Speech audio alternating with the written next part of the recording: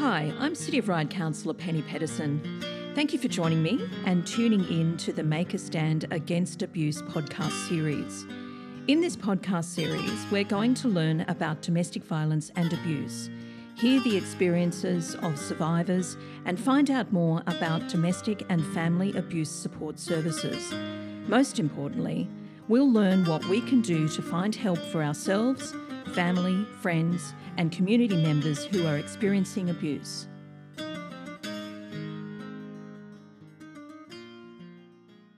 Perfect. Well, welcome to Stories of Resilience. My name's Tasnia, and today I'm joined by Isabel from Refugee Advice and Casework Service.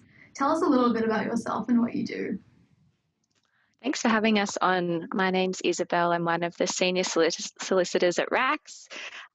RACS is a community legal centre and we exist to assist people to apply for protection in Australia. We don't charge any fees for the work we do. We're a non-profit organisation, and I'm here today to speak to you because I manage a service called Women at Risk, where we specifically help women who are applying for protection in Australia on the basis of gender-based harm or for women who've experienced domestic violence or family violence. Yes, perfect. And do you support refugees and asylum seekers who are experiencing DV?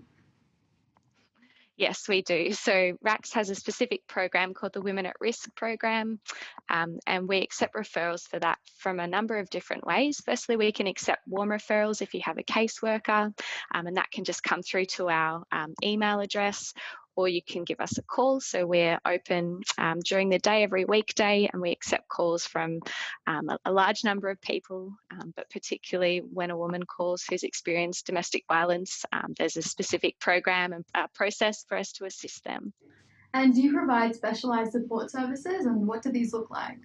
We do. So our specialty at RACS is assisting people to apply for protection visas. So that's for people who fear a real risk of harm in their home country. For women, sometimes that harm relates to family violence or violence directed at you because you're a woman. So we're aware of the needs of those clients, and we recognise how important it is to not just assist with the visa matter or immigration law, but to also make referrals where appropriate to family lawyers for advice on AVOs, to caseworkers, for medical care. So that's something that's, I think, really important, particularly for women who've experienced violence. Are you willing to share any stories of women who have gotten out of these situations that have come to your organisation? I can tell you the story of Deborah.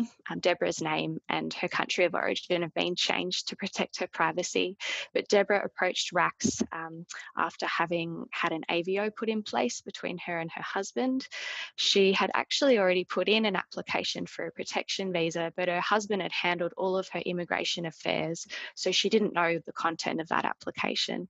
Through coming to RACS, we were able to help her access her documents, to understand a bit about the law, and to help her separate her application out. With RACS there with her, she attended a departmental interview where she was assessed to be a refugee. So that's kind of a very brief explanation of how our service might assist somebody. Yeah, and how does your service ensure accessibility for people who are from these backgrounds? So RACS works with accredited interpreters. It's really important to us that our clients understand the advice that we're giving them and that we can understand them as well. We, at the moment during COVID, unfortunately, our face-to-face hours have been reduced. So most of our advice is over the phone. We hope that changes again in the future, because one of the ways that we usually operate is having drop-in clinics, kind of like you would have at a hospital waiting room, where anyone can come along and see a lawyer about their legal issue. How can people get in touch? There are a number of ways to contact RACS. You can either send us an email via our admin email. You can visit our website. We've got our contact details on there, and connect with us through our contact form, or you can call us any day, and we've got our lovely volunteers manning the phones, and then you can be directed through to speak to a lawyer if you need legal assistance with a visa matter. Our phone number is 0283557227.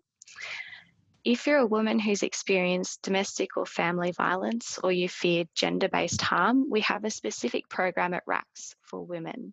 The program is called Women at Risk, and you can access it by giving us a call or sending us an email. And is there any message that you would give out to any women or anyone in this situation right now? It's been a really difficult year. The statistics have shown how COVID has had a negative impact on women, and there's been an increase in violence.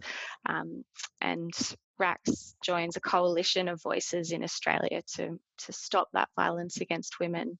And we're here, and we hope to provide a holistic service for any woman in need who's experienced domestic violence and who wishes to seek protection in Australia. Perfect. Well, thank you so much, Isabel, for your time and all your insights. No worries. Thank you. Thank you for listening. I hope we've given you the information you need to seek help and an understanding of abuse and violence so that you can help others.